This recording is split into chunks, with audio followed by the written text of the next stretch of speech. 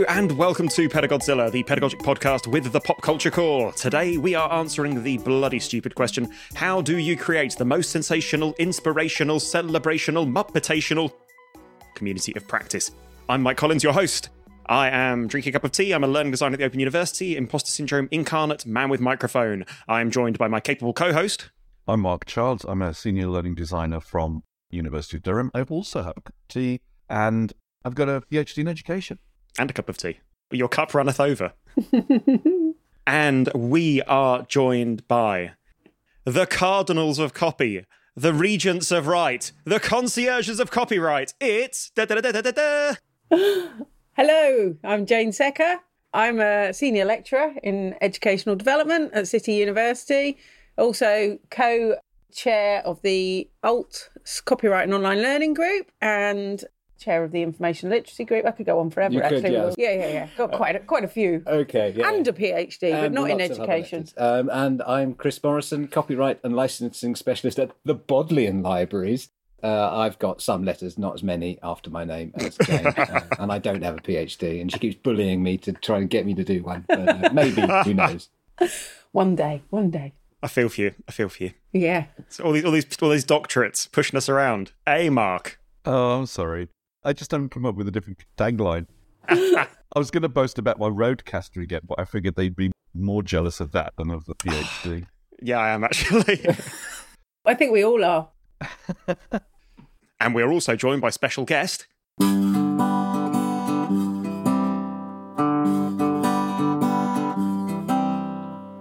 are there so many theories about learning? Which one is right for me? I've heard there's a neat way of learning with others who do things quite similarly. People who share a domain of experience, each on their own trajectory. I know you'll find out community of practice, the newbies, the old lags, and me. All of us under its spell. It's love and anger for me.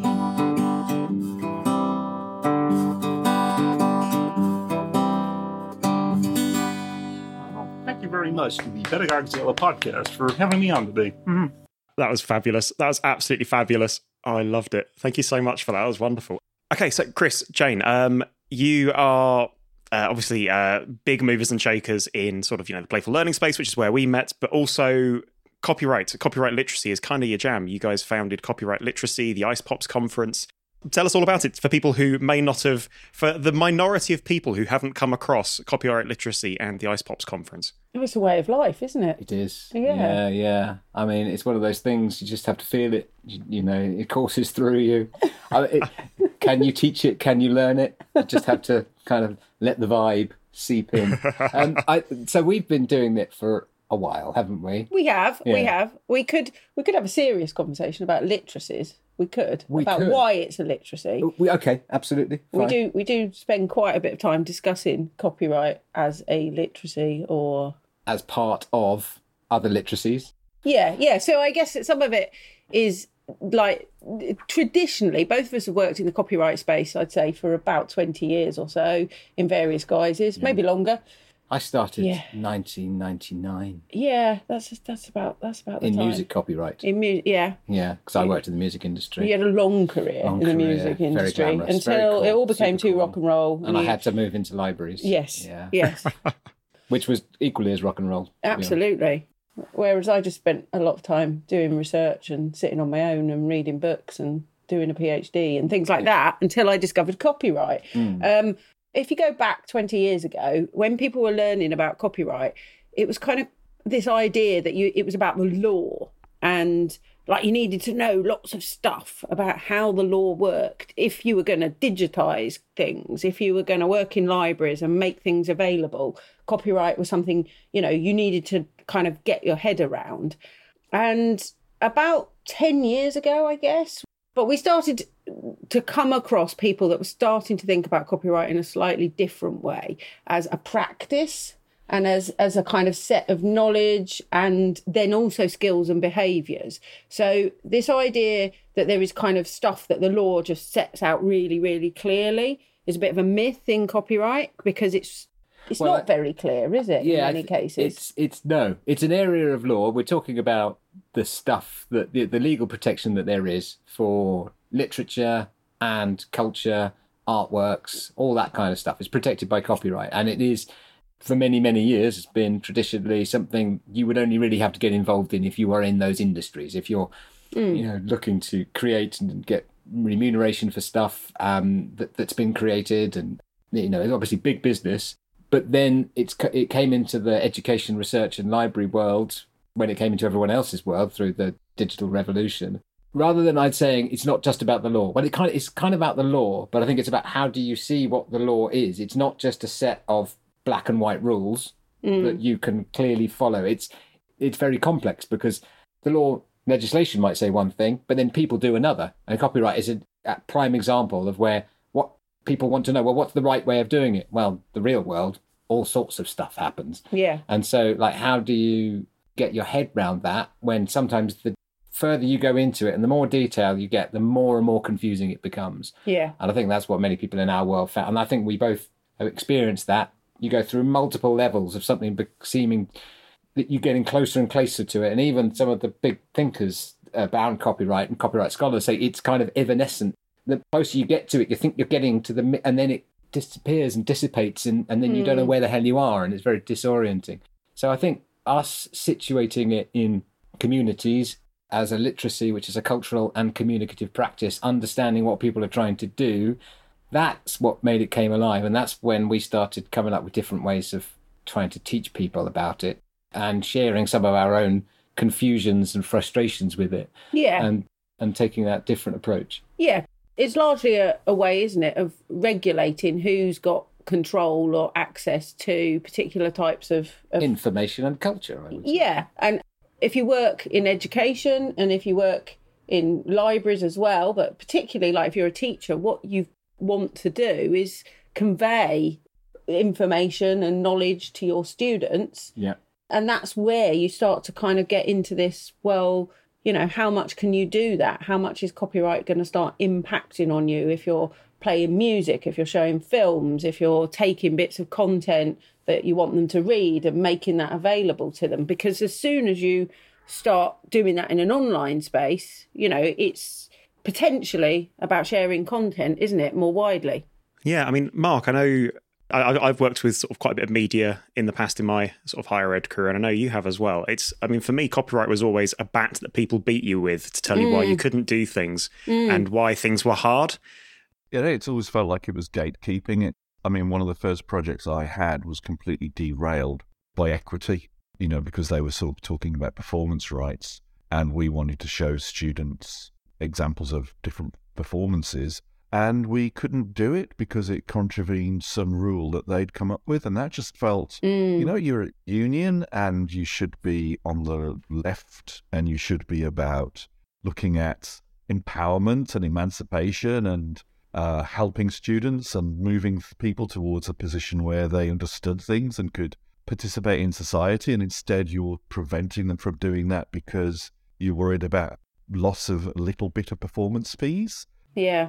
It really highlighted for me the inconsistencies and the incongruities between these different positions. It was all the people that should be about sharing and learning and empowering students seemed to be the same people that were blocking you from doing your job, which is teaching them. And that was my first and most frustrating experience of dealing with copyright, really. And because there's so much risk often sort of described as being attached to it, it's kind of got this reputation as a bit of a dark art, particularly in higher ed where everybody's sort of very, very risk averse.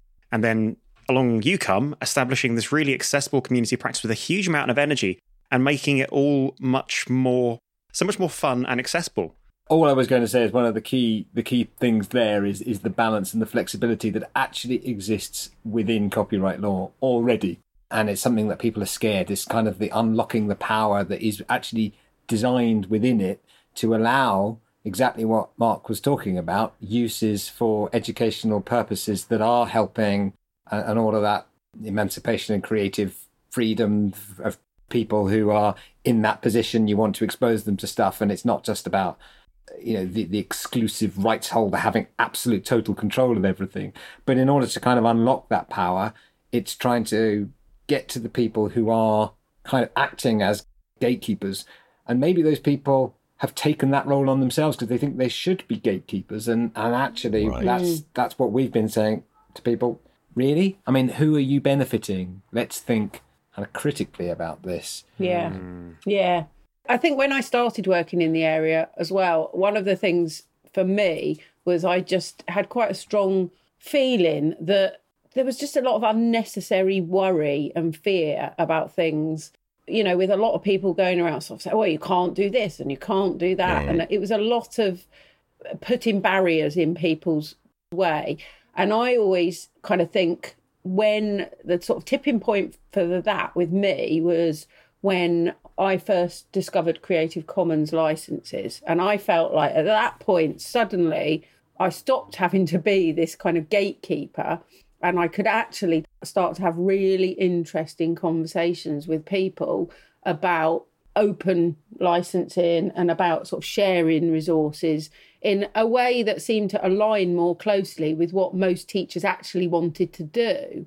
I mean, I still find it quite surprising that so few of them actually seem to understand open licensing and Creative Commons, even like 10 years later or so. But, I think it's a constant thing you have to work on, because it's just not something that I think has entered mainstream consciousness yet. In some areas it has. Yeah. To me, I mean, one of the things we did when we were talking to the Intellectual Property Office, they were talking about creating an IP education framework. So that's the government, the UK government's, the body that looks after all types of intellectual property, including copyright. But when they were starting to sort of show us things that they thought should go into the school curriculum and things that, you ought to know at different key stages, that we could see immediately, well, okay, so you're going to teach kids lots of stuff about how copyright works, but why aren't we just teaching them about open licensing and Creative Commons at that point? If they want to start remixing stuff and they want to understand what it might mean to create stuff themselves and how they own it, and money and power is the answer to that. Well, yeah, we know the reason why, but it was a small victory that we did get that. That was something that we argued for, and it is in the framework. And I guess on the other side, though, there's an element which isn't about money and power. It's about survival. If you're an artist and someone's lifted your work, and that's how you could have made some money to keep on making art, then that's when it does become an issue, and it's understanding the difference between those things, really. Because how many times would somebody using your artwork in a teaching situation, lead to a poor author or an artist starving? It's very rare, really. I think the reality is that, in many cases, there's lots of reasons why you don't get fair reward for creating art and being a writer. Unless you're a big name writing blockbusters. Yeah. It's just so hard to make money. And that's, I think, where I found it frustrating, that there's a sort of, somehow there's like this kind of, oh, well, we're standing up for the rights of creators. But in fact, most of the time, huge amounts of the money is going to line the profits of big organisations, big corporations. They've got quite a lot of money already. Yeah, they don't need any more. Yeah. And if it was going back to artists and authors, I think I would... Yeah. We do have a framework that does work to support people. But the systems are... I found the squeak. Oh, you found the squeak. Excellent. I found the squeak. Sorry. I've just found Lucy's squeak. I just saw actual regret etched into Chris's face there for a second. But the point I was trying to make was, I think, and it's probably why, in some ways, why it works, sometimes why it works is as being a double act when the other isn't being too annoying, is that we don't just come with one viewpoint. I do actually see things from the other perspective. Having worked for an organisation that did actually collect and distribute royalties to composers and songwriters, not enough to the ones that were not the mega stars. I was just going to lead into... Oh, right, okay. Segue. I was going to segue when you were just talking about annoying each other, Yeah. I thought that was a good kind of segue into thinking about Bert and Ernie Okay. and the Muppets. Oh, the Muppets. Oh, you're right. That is a good segue. So, first part of the show where we break down our question: how do you create the most sensational, inspirational, celebrational, muppetational community of practice? Part 1. The question. Okay, so the Muppets and community of practice. Very quickly introduce the Muppets. They were Jim Henson's fabulous creation. Kermit the Frog, Miss Piggy, Gonzo the Great, Dr. Bunsen Honeydew, Beaker the Swedish Chef, Fozzie Bear, Sweetum, Statler and Waldorf, to name but a few. Starting all the way back in 1955, but really coming to prominence in the 1970s, particularly in the UK, as The Muppet Show. Since then, there's been a few revivals of The Muppet Show, some all right movies, some incredible movies, including Muppets Treasure Island and Christmas Carol, and some pretty good ones in the 2000s. And they are just a wonderful internationally recognised franchise, much beloved by all ages. Vital communication and teaching tool in Sesame Street, which is reflavoured across the world.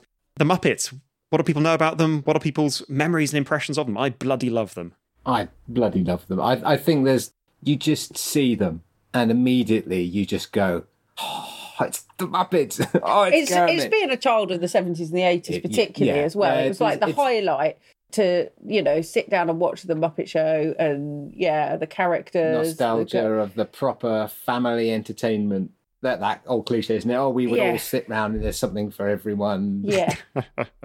And there's a guest star on. And although my family will tell you at great length how every time what I could refer to as the two old men came on, that I cried like all the time, apparently. I mean, I'm kind of guessing I wasn't 14 when this happened because I don't remember the crying. I think I was about 3. But apparently I cried. I loved the Muppet Show until they appeared. And then I just, it had to be switched off. Yeah, because they kind of terrified me. Statler and Waldorf. Yeah.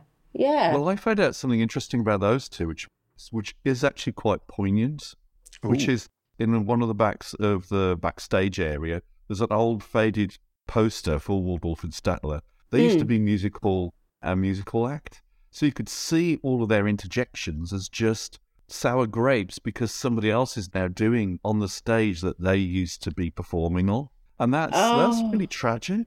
That's wonderful. So I can understand now why you're crying because of that kind of pathos behind. Yeah. It wasn't the uncanny valley. It was literally you were just crying at the tragedy of the situation of these once great. Oh, I love it. But there's something there to return to when we do get onto the other part of the discussion about those two characters. Should we hold that thought? For the 3 listeners who have never encountered the Muppets, Statler and Waldorf are the people who sit up in the balconies and heckle the show, and they're wonderful. The 2 old men, it was good, it was terrible, it was all right, it was short. I mean, they're just, they're wonderful. They're just so wonderful. I'm going to cry. Oh, sorry. Oh, no. I can just see them ingrained in my memory. I'm terrified. Yeah, well, that's the thing. They're all ingrained in one's memory, really. Yeah. I mean, for me, it was because it would be ATV, so that's Associated Television, and that was our regional TV. ITV was divided up into regions and different. Oh yes, yeah, Anglia TV. That's what we used to watch. Anglia and Thames Television, and they were in Granada, and they were all kind of had these little signature things at the beginning. So there's a kind of a sense of ownership being from the Midlands that actually that was our television program that had been made in the Midlands, paid for by ATV. And Lou Grade, who father of Michael Grade, so was the guy that kind of saw the potential for them and brought them over to the UK and got them making the TV, the Muppet stuff over here, really. Going back to it, I used to have one of my favourite ever VHS things, which I couldn't find on DVD, so I haven't seen it in ages, was a compilation of Gonzo's stuff called Gonzo's Muppet Weird Stuff. And looking back on that, I always identified with Gonzo, but then you look at the compilation of the things that he did, and it was like, there's a bit where he's dancing with cheese, and somebody asked, I think it's Kermit, asked him, is it a female cheese? And he said, it's a female cheese. Couldn't be a male cheese, that'd be weird. The idea that female cheese makes it okay. And then he does sessions with chickens, and then on the outro, there's a lava lap. And he goes, oh, great, they're looking at the lava lap now. We can start necking. So that off camera, Gonzo is just getting it on with the chicken. And you realise, looking back, how absolutely surreal a lot of that stuff humour was as well. I also wanted to mention the biography by Brian J. Jones, Jim Henson's biography, which I read a couple of years ago. And did you read it as well? Yeah, you made me read it. I made you read it. You forced me. You sat me down and forced me to read it. That is brilliant. It's fascinating to actually hear that, the story about how it came to be. And the kind of creativity. And we were going through a phase of reading quite a lot of books, weren't we, about creativity and... Yeah, and I think there are some basic fundamental creative phenomena that just happen. And so I think the Beatles, I think Monty Python, and I think Muppets, they come along and they just explode a particular area. And I think for me, the Muppets is that for family, children's entertainment, building on all that stuff that came before. So I just think there's just something about Jim Henson and Star Wars. Those are just massive seismic cultural linchpins. So I think, from that perspective, they resonate. Well, the Muppets in particular, I mean, particularly because they somehow almost accidentally created this big meta universe where everybody's sort of existing in this slightly parallel reality where it's just like ours, except that people are a bit nicer and there's just Muppets pottering around doing things. Well, for a start, the people in the Muppet Show are performing a show and you see backstage and stuff, but also Sesame Street. The people from the Muppet Show will go to Sesame Street to visit, and people will show up in movies and they'll break the fourth wall repeatedly. They'll keep on, everything's happening in this really beautiful but oddly consistent meta universe, which manages to span all age groups. I mean, there's definitely an episode we need to do at some point in the future just about the pedagogy of Sesame Street, because some of it's really wonderfully thought out. I have to say, Sesame Street, great, but I think as a kid, I found it a bit... I didn't really watch it. I think it was because it was kind of too American. Yeah. Whereas I think, going back to what Mark was saying, the Muppets was kind of British, even though it was American. It had the sort of... It was more relatable. Yes. The British humour came in. And of course, it built on a musical tradition, which I know America had strongly as well. But yeah, it was a very familiar format, wasn't it? There's very interesting thing actually just saying about how the Muppet Show itself is quite British. I have this long-standing theory that the reason that all of the best British comedy is good British comedy is because it embraces crapness. And I do think the Muppets do crap really well. Like when things just look a little bit shonky around the edges. It's kind of like Red Dwarf, where this is clearly a washing machine and this is a bit of tumble dryer, but it works because you're embracing the crapness. And I think it's something that Americans have always struggle to, because they always want things to be shiny and cool, and he's living in a penthouse apartment and he's a success and this is a comedy show about him, whereas the British equivalent would be, I'm a frog, I've got a bit of a complicated relationship with a pig and my show's going wrong. Stephen Fry said the difference between American and British sitcoms, and of course there's exceptions to this, is that American sitcoms, you've got the hero surrounded by a bunch of idiots, and in the British sitcoms the hero is the idiot. And that's the person that you identify with, and they're surrounded by competent people. It's that sort of essential difference between the two cultures. We identify with the people who are crap. Is that segueing into communities of practice? Jane, I've got to thank you so much for keeping this podcast on the track. This is the problem, we're having too much interesting thing.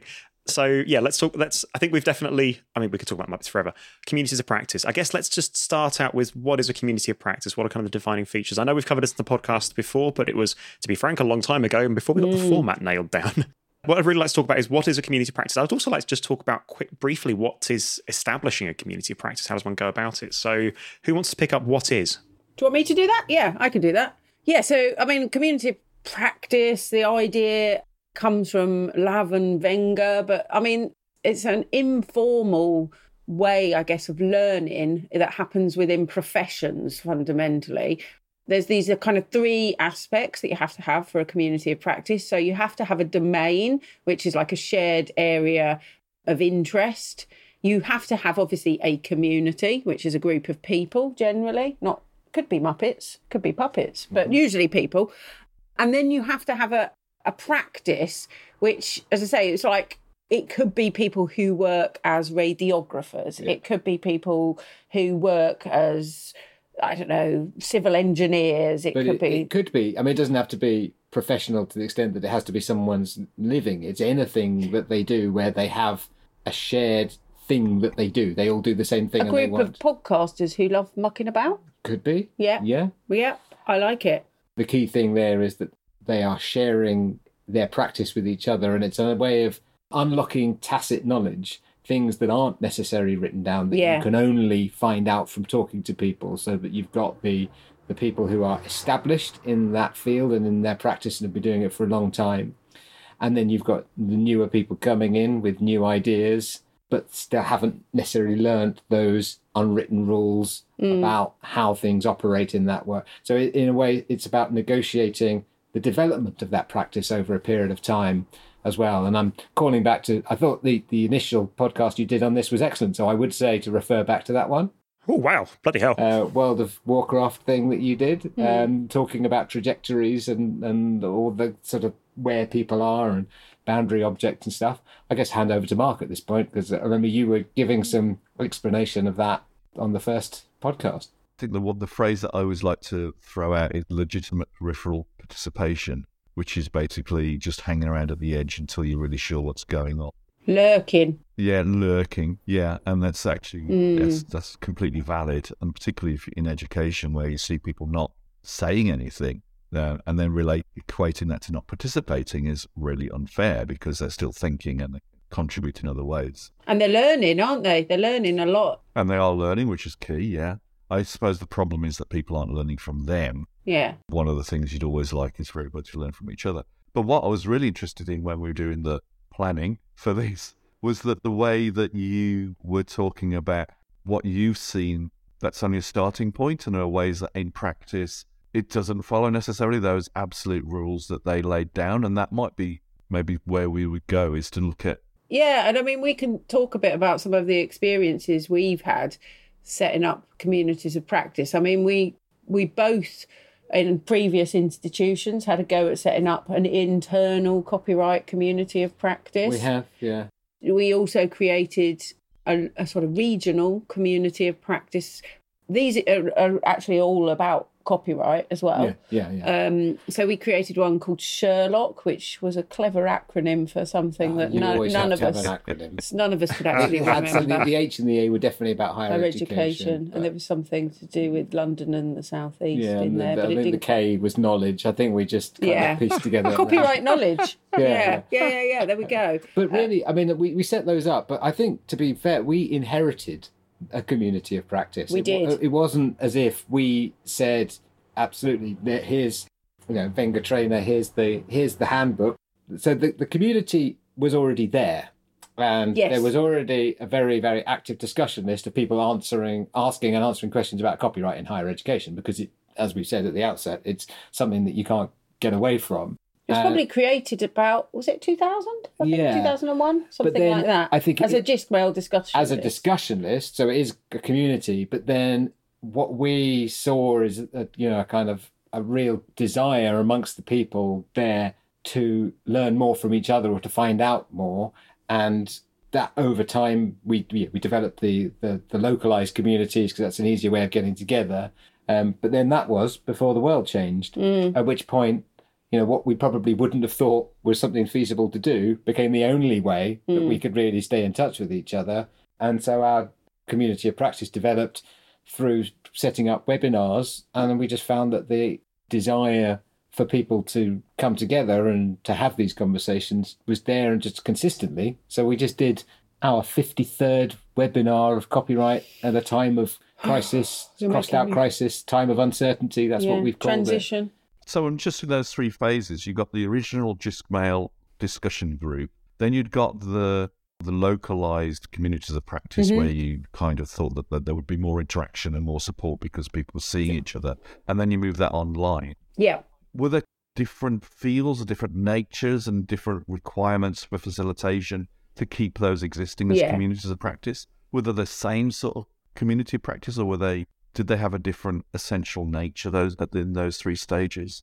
I think one of the things when we took over that Gistmail list, we'd both been on it for quite a number of years, and we had seen a bit of behaviour, going back to the Muppets, of that kind of slightly heckling people from the backstage and we'd seen some behaviours on there that weren't always maybe as supportive of new people coming into the community. So it's a list where there's a lot of people that knew a lot about copyright, And so sometimes there's some let's show off about how much I know that you don't know. Yeah. I mean, people actually would say to us when we met at events, oh, I'm too scared to post on that list. Oh, that's never good. Oh my God. Yeah. And we just felt like we need to change this list. If we're going to take it over, we don't want a list where people feel scared to post. And even it was at a time before I joined the list, but there was actually somebody that was removed from it because of the fact that they were effectively heckling people. And the point that they were picking up was that everyone was too cautious and too meek. And you lot need to stop doing this. And God, why did they? And getting frustrated. Oh, not another stupid question about something that's blindingly obvious, which kind is of thing. Really unhelpful. Oh my God. Creative Commons 4.0, it's attribution.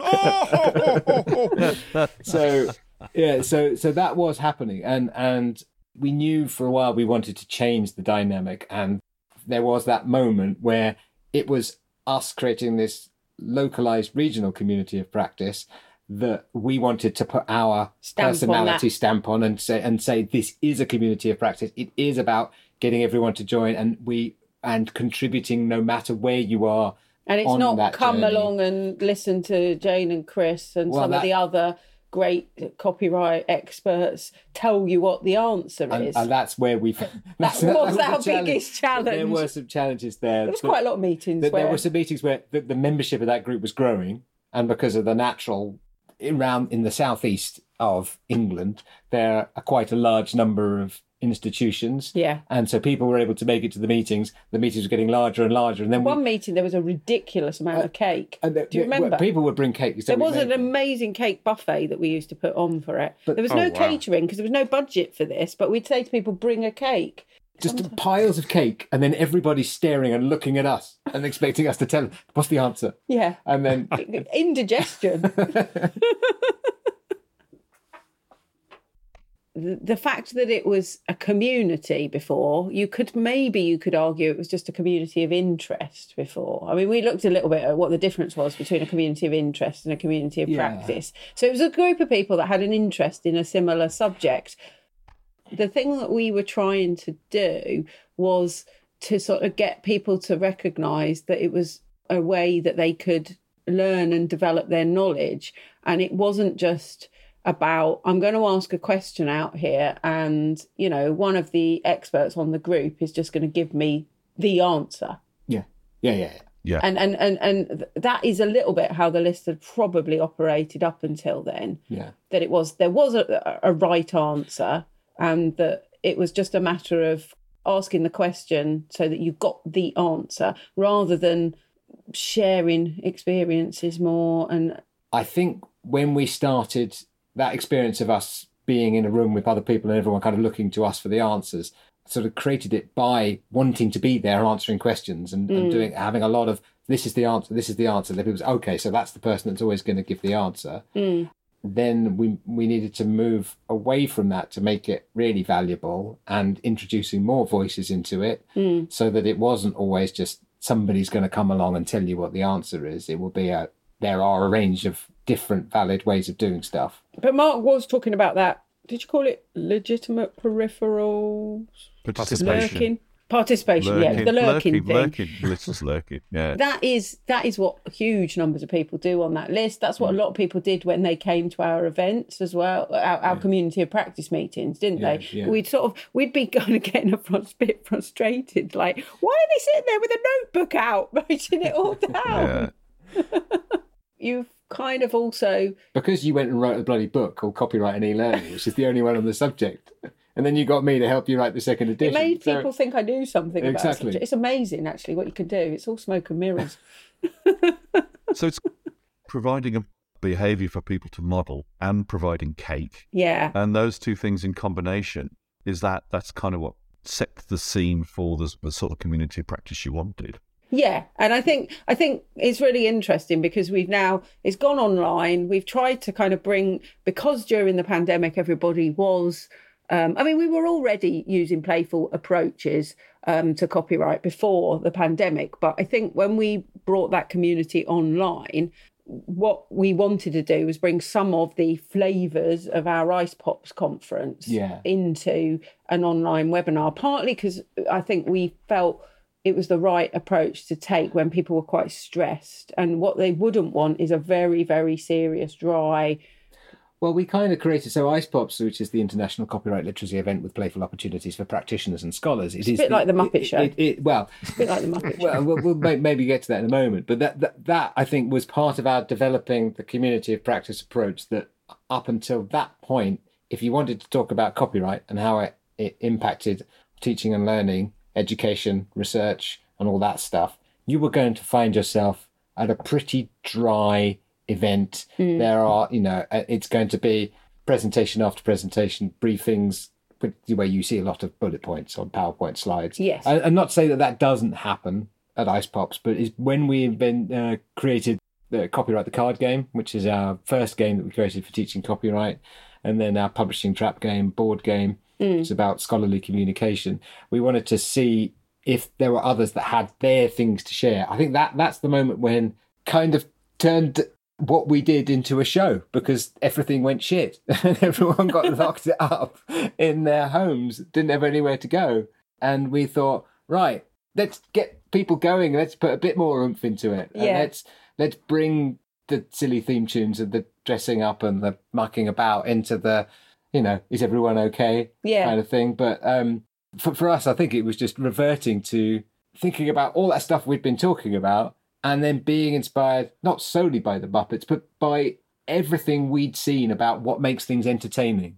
I think we felt it was a temporary thing rather than something that's actually really, really galvanised and enhanced. It started to shift for us in our experience of having a community of practice. We were saying, right, we've come up with this, but we're not the only ones, are we? Everybody else is having fun teaching other people this thing that they actually, even when they started finding it a bit boring and a bit scary at first, actually it's really quite interesting when you get into it and look at all the contradictions and all that stuff. All this time, every time we got people together, we were developing this sense of community. And someone said to us, the person who handed over the list to us came to an event we did and said it felt like it was family. It felt like we developed something where everybody was actually part of something. Arguing, hating each other, slamming doors. Yeah. I didn't ask to be born, So I've just been taking some notes while we've been going through. So I mean, the shift from the kind of the almost Q&A style list that you had towards something more inclusive and dialogic, the way that you yourselves modelled the kind of behaviours that you'd want to see in the community that you're in, so modelling your sort of social behaviours and your interactions with one another, also introducing more of your own personalities, playful approaches, and inviting others to introduce their own authentic selves into that, and establishing that kind of that family feel, that real community feel, but also critically providing cake and getting other people to bring cake, which really can't be underestimated. There's definitely, we need to do the pedagogy of cake at some point, Mark, because I do think it's... Yeah. Is there anything in there that you think I've missed? Is there anything that you want to expand on? That idea that it's not just a community. If you get it working right, it's a family. I know they overuse the F word in Hollywood at the moment, but there is something familial that, it's this sort of security maybe that people feel in messing up in front of other people and knowing that people always have your back rather than trying to stick a knife in it. And I guess that's the difference, really. Good families license media with each other. Okay, so we've talked about the Muppets, we've talked about community practice, and we've identified some of the things that help you form, stoke, make, empower, cakeify a community of practice. Let's bring those two things together now in the second part of the show, where we actually answer our bloody stupid question. Part 2. The answer. So, how do you create the most sensational, inspirational, celebrational, muppetational community of practice? Go! Yeah, so the Muppets, they have a leader. They have somebody who is organising and coordinating it. Kermit is in charge. I think even though he finds it incredibly stressful to bring it all together. There are lots of parallels. You've got a load of other people that have got something quite different to bring to it. And you've got your kind of regulars that come on and do their thing. Yeah. They have people who come on and do their act and do their turn. And as we said earlier on, some of it's quite shit. And it doesn't matter if it's shit. Yeah. Because it's just part of the thing, isn't it? It's that the whole is made up of all the individual parts, all the individual acts. Yeah. However difficult they are and however demanding Piggy might be, or how weird Gonzo might be, or how bad Fozz's jokes are, or whatever. Yeah, giving them that space and supporting them. Yeah, you get so much more out of people by just giving the license to do what they want to do, and that's far better than actually trying to constrain them into what you think is the right thing to do. Because ultimately, you will just get more motivated people. I mean, the one thing none of the Muppets lack is motivation and also confidence. They're all supported in actually doing their thing, aren't they? Yeah, I think that is really important. I think it's trying to get everyone to bring in to contribute, isn't it, as well, rather than just doing the lurking that we were talking about. But there's I think you still have you still got those other more minor characters that don't come into it quite as much, who are there around the periphery. So I think that there are those in there. Yeah, the dreadful Cabbage Patch Baby things, with their horrible, uncanny valley faces. But you're right. It's. I mean, as you were saying, with your shift from the kind of the Q&A style, kind of the list of questions and answers, towards something more inclusive and dialogic. I mean, we see so much backstage in the Muppets, and it's people going up to Kermit, going, Kermit, I want to try this in my act," and it's people trying things, coming back and going, how do you think that went? And it's kind of like there's reflective practice. It's a discussion. It's a dialogue. Kermit is kind of the orchestrator, the facilitator in the middle of it. He's not necessarily the one dictating it. It's so inclusive and participative. It's reflective. Yeah, and it's such a cool, safe space. I mean, Gonzo will inevitably set himself up for some sort of high flying daredevil stunt. It'll inevitably go wrong. Yeah. He knows he'll be back on next week. Kermit's not going to sack him. Yeah. They're having a lovely time. They've created this wonderful space, dialogic, reflective space. So that is about, saying that failure is also okay, isn't it? Which is really important. I mean, there's so many events you go to where it's just all about good news story, everyone telling them about their amazing project and what went wrong. And actually, we've got to learn from all the stuff that didn't go well. Every time we do one of our webinars, we go, next time we'll do this. We should have sorted this out. We should have set that bit up beforehand. It's just... Well, it's not perfect, and I don't think we should try to make it perfect. Actually, I think they need to see some of the backstage and I think stuff. Another aspect of what the Muppets do is they have a guest star on, so they have a guest star, and they're never quite sure how the guest star is actually going to fit into the overall thing. Yeah. We know we want them on, but it's not like they just come on and do their thing and it's totally separate. Just remembered that was one of the key things about the Muppet Show, wasn't it? Was you would have a guest celebrities. star, a big celeb, and you were never going to know until they started how they were going to interact with the Muppets. Yeah. I think it was Michael Caine in Christmas Carol, and he said, I just treated them like they were fellow performers, and you can see that even though it's Michael Caine and he's an action star and all this sort of thing, he's talking to a frog. He's talking to a frog as a fellow performer, and you absolutely believe the frog exists because Michael Caine believes the frog exists while he was sitting there. And you see this in the outtakes and things like that, where the performer just forgets that they're talking to a puppet. And that's when that real magic happens in the show, really. Yeah. I would love to have seen some of behind the scenes stuff for that. Kermit, do you think I might have buggered up the line for that one? just Kermit and Gonzo sharing a roll up at the end of the day. But I am remembering that was some of the best bits of the shows, when those guests would come on and they would sort of basically just be in amongst all that chaos, and sometimes maybe starting off trying to take themselves a bit too seriously and fairly quickly having to just... But for me, I think it goes back to when we were first talking about communities of practice, a difference between that and like a meeting where you've got a set of objectives and here's a definite thing that we're going to do. It's much looser than that. And I guess with the Muppets, they did have an objective. They needed to put out a show and they needed to fit into a certain format. But really, they hadn't quite worked out what they were going to do until the last minute, and it was all pulling that together. And so the sense of spontaneity and danger, they made it work week after week. And it's authentic as well. And that when you phrase it like that, it feels much more authentic, because who isn't in their professional practice really just kind of cobbling it all together at the last minute in a bit of a frantic panic? Yeah. Can I also ask about the Jim Henson biography? Because I get the impression that was also a community of practice that he built, and then had all these like creative geniuses and somehow created a platform for them to all come together to create the Muppets. Is that how that worked? Yeah, he absolutely was. And I think one thing that's really interesting is the way in which he very early on got involved in the whole puppetry marionette world, and for the whole of his life became a huge patron of that, and actually spent a lot of time developing other puppeteers, partly to help his own venture and enterprise, but also just to be part of that community. And I think the sense you get from the biography is it's not so much that he loved puppets, it was that he loved the creativity and that community and the other people. So definitely, and I think that's one of the things that, you know, he attracted people to him, and he inspired people to do things and share innovations that they had found back with him, and hence the creation of all of the special effects things and the Henson workshop that he set up.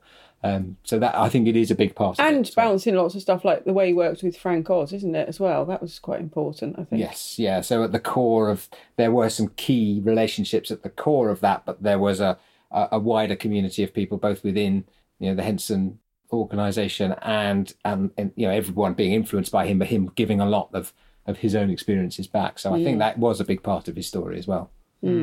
Yeah, so if I can see the parallels there. And the reason why I wanted to ask about that was because we did a little bit of research, didn't we, on where the community started to fall apart a bit with Steve Whitmire. And you actually read up on that a bit, didn't you, Chris? And that was an interesting parallel as well. Yeah, so Steve Whitmire, who took over the voice of Kermit, who after Jim Henson's death was Kermit, and then as the sort of Henson empire moved on and was acquired by ultimately by Disney, and they took the show into a different direction, there were clearly creative differences between Steve Whitmire and those people who were actually pushing the Muppets in a different direction. Is that something you've had to deal with as well? We've had to deal with some challenging situations with people who have different opinions. I think probably mostly where we want to keep things light and we want to make them fun and enjoyable. And there are many people in our world who are more of the Statler and Waldorf. And we definitely had that. We really have. Yeah. I mean, in fact, when we first did our first podcast, we had somebody, you know, in our field send us quite an unpleasant message saying, you know, I like what you do, so much of it is great, but this just is severe self-indulgence and I can't see the value in it. Oh, good grief. So don't listen then, you bird. Okay, well, I'm really glad you told us that. That's really helpful. Yeah. So, and then we went through a real period of, and when we spoke to a colleague of Jane's who is a podcasting lecturer who really knows about this, and Richard, who gave us the advice about how to go about doing podcasting, and we told him that story. He says, 1, 2, 3, all together, fuck off. And it's like, that makes me feel better. So, yes. Yeah. But, you know, there we are. There are tricky people to deal with. But I think it's just part of learning that that's part of a community, isn't it? There's always going to be conflicts, people wanting to push things in a different way. Yeah, but also we are deliberately trying to do something different. Part of why we wanted to do this, we've actually written an article that is about to come out in the Journal of Play in Adulthood, haven't we? Not the Journal of Adult Play. No, that would be a different article altogether. But in that article, one of the things we kind of did quite a bit of reflecting on was, well, why did we go down this route? And it was because we deliberately did want to create a shift in the community. And I think when you want to change people's practice, we wanted to change the way they were thinking about copyright. I had a real feeling when I was new in the field that it was as if like you said, it's a dark art. It's like this rarefied special knowledge that certain people were allowed to have and other people needed to butt out of, you know. Stop trying to contribute to this because this is important stuff and only experts can talk about this sort of stuff. And you've got Statler and Waldorf, you've got Sam the Bald Eagle, all those kinds of characters were the ones I think that were pretty much in charge. People would look to these very severe authoritarian figures and then and I felt like that's not my style at all. Like, people started asking me to go and do a talk about copyright and they would immediately say, oh, well, that's quite refreshing the way, because, you know, I'm not going to stand at the front and just say, and this is what the law says. And you don't have to be that playful or that weird to make quite a big difference from what came before. We're not really doing anything other than standing up and saying the same stuff, I think. Yeah. But is this the difference between a lectern of practice and a community of practice?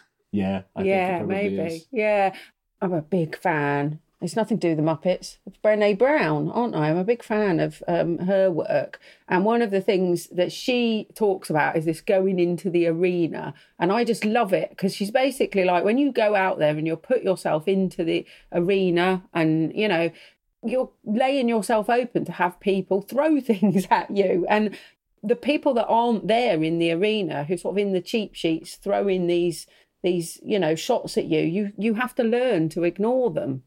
I just think, like, I don't really care if everyone else thinks I'm mad and that they don't agree with what I'm doing. I think it's the right thing to do. I'm just going to carry on doing it. Yeah. And they can stay there in their cheap sheets. Cheap sheets? Cheap sheets. Cheap sheets. Cheap sheets. Cheap seats. Yeah. Throwing things at me. And it's kind of, that's okay. And not everyone's going to ever like everything you do. And we're not saying there isn't a place for being quite serious about copyright as well. If we go to the Intellectual Property Office and have to talk to some government ministers, we don't take the puppets. No. I feel like we're starting to naturally gravitate towards some ways that people can apply these to stoke / galvanise / boost their own community practice. So shall we move on to that in the third and final part of the show? Let's do it. Did we answer our question? Would somebody like to summarise the answer to our question? I'll repeat the question. How do you create the most sensational, inspirational, celebrational, muppetational community of practice? And feel free if you'd like to do this from your perspective or from the how do the Muppets do it. So I would say you come up with a format and you fit into that lots of different voices of people all working together in the same area, and don't worry about the fact that it's probably going to be quite chaotic. Get in a bunch of guests to help give you new ideas and just let it happen and try to have fun and bring cake. Yay! Great answer. Okay, let's pull some tips for your own practice out in this in the third and final part of the show. Part 3. Practical tips. Who'd like to throw in your top tip?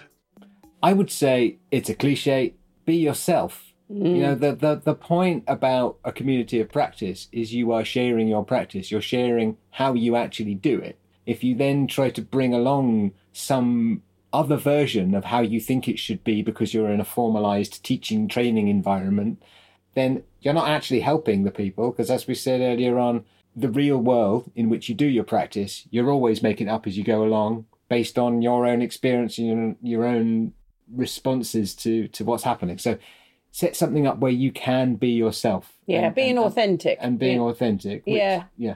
But I think also, following on from that as well, I would say share the stuff where you don't know the answer, share the stuff where, you know, it didn't quite go as well. The community is about sharing stories, and it can't just all be good news, can it? I think some of the time people need to hear that actually maybe you got it wrong, or that you weren't 100% sure in a particular situation, because that makes you then more authentic to them, doesn't it? Rather than the kind of person at the front who's just got all the answers. Mark? I suppose, although there's not a person at the front who knows all the answers, a community doesn't just arise naturally. You need, well, I mean, like Kermit is literally the guide on the side, isn't he? Yeah.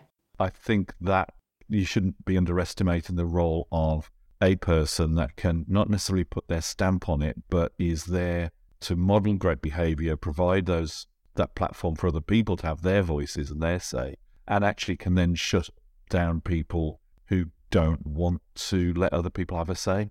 Then there's a balancing act between those two things, isn't there?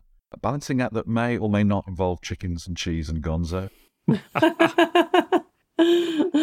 It's communities don't just arise from nothing. They do need a Jim or a Kermit or a Chris and Jane at the side, keeping things moving. Oh, that's so nicely tied up, Mark. Also, you absolute git. I wish I hadn't asked you to go next, because I was going to do something much less articulately in the same direction. Bugger. I'll cop out for now, but just say, provide cake. Like, bring cake. It's good to keep the blood sugar up. being in and maintaining a community of practice isn't something necessarily that happens passively. That's one of the things that I've kind of got from this. You to put a huge amount of work in it. It's Kermit's job. And I think there's sometimes at an institutional level, this kind of assumption that, we'll get people together and they'll form this community practice and they'll teach themselves. And actually, you need to recognize that there is an amount of effort needed to actually kind of facilitate the proper working of it and make sure that it's healthy and is producing the kind of things that you want to. It's allowing your practitioners to develop and share their practice. So good God, let them expense their cake at the very least. Give them the time to engage with it and let them put the cake on expenses. Did Lucy and Eddie want to say anything? We've done this entire episode, listeners, with Muppets as our proxies. Do you want to introduce Lucy and Eddie, actually? Yeah, go on, let's do it. Okay, so introduce yourselves. Yeah, Lucy, do you want to introduce yourself? Oh, gee, yeah, thanks, Jane. I'll introduce myself. I'm Lucy. I've got glasses on, which means I'm super into nerdy things like copyright. I love copyright. And I just like mucking about with this guy here. Hi, my name's Eddie. I like copyright too, and unlike Lisa, I tend to open and close my mouth when I talk. I think copyright's all right, but, sometimes I like to do some other things too, like be a sheriff and go, yeah. Eddie. So I was just going to say, you've got a badge, haven't you? I got a badge. Does that mean you go around arresting people? No, I'm here to help people. That's what sheriffs do. Okay. I'm here to keep the peace. Okay. Because I'm largely here to just cause chaos. I think that's enough. We haven't totally refined it. You might not realise. I like it. It's coming together. We're working on it. Coming to CITV soon. Yeah. Okay, I'm going to draw us to a close. Yes, please do. So thank you so very much, Jane and Chris, for joining us. It's been wonderful having you on. It's been wonderful from my perspective as a host because having some experienced podcasters on meant that mostly you've facilitated yourselves through it, which is grand. Sorry about that. No, it's been lovely. Been on the rails. Been fabulous. Where can people find you online? Copyrightliteracy.org is our website. Yep. At UK Copyright Lit is our Twitter handle. Joint Twitter. Yep. I'm at C. Bowie Morrison. And I'm at J. Secker, because we're not actually the same person. No, we're not. No. So that's the best way to find us. Oh, you can just Google us. You can Google us, can't you? But not Jane with a Y. That's the other Jane. No, definitely not. No. Do not get the wrong Jane. And is there anything going on, publications, events that you'd like to plug? Yes. We would say our regular webinar series you can find on copyrightliteracy.org, as well as the Alt Cool Sig. People can join that and they'll stay up to date with that. We've got recently published something in Navigating Copyright for Libraries, which is an IFLA de Gruyter publication. And that's our kind of huge, great chunk of stuff about copyright literacy and why it's important. And it's open access as well. And it's open access. So the whole book's an open access book, so we can ping you the link for that. Yeah, I'll stick it in the show notes. Forthcoming in a publication in the Journal of for Adult Play. Oh no, not that one. Play in Adulthood. Yeah. When it finally comes out. Yeah. Oh, and our podcast Copyright Waffle, which we are going to get you guys on at another date. So thank you very much, Jane and Chris, for joining us. And thank you to you two for listening. You can subscribe to us on all of your favourite apps, feeds, iTunes, and at our website, pedagodzilla.com. You can also follow us and get in touch via Twitter. I am at Pedagodzilla. I'm at Mark Childs. And once again, your handles? I'm at C. Bowie Morrison. And I'm at J. Secker.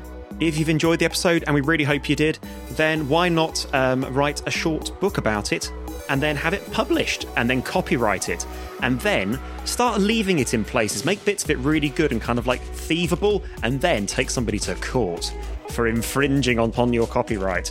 And then when it's coming up in court, have it well publicised. Other people might, hear about the podcast and then they might share it and try and rip it off and make you lots of money. Or just share it and like it on Facebook and Twitter, that sort of thing. Sorry, it's these shaggy dog stories. I have to make them as horrible and articulated as possible to really wind Mark up.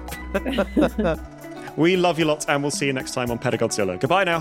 Bye. Bye-bye.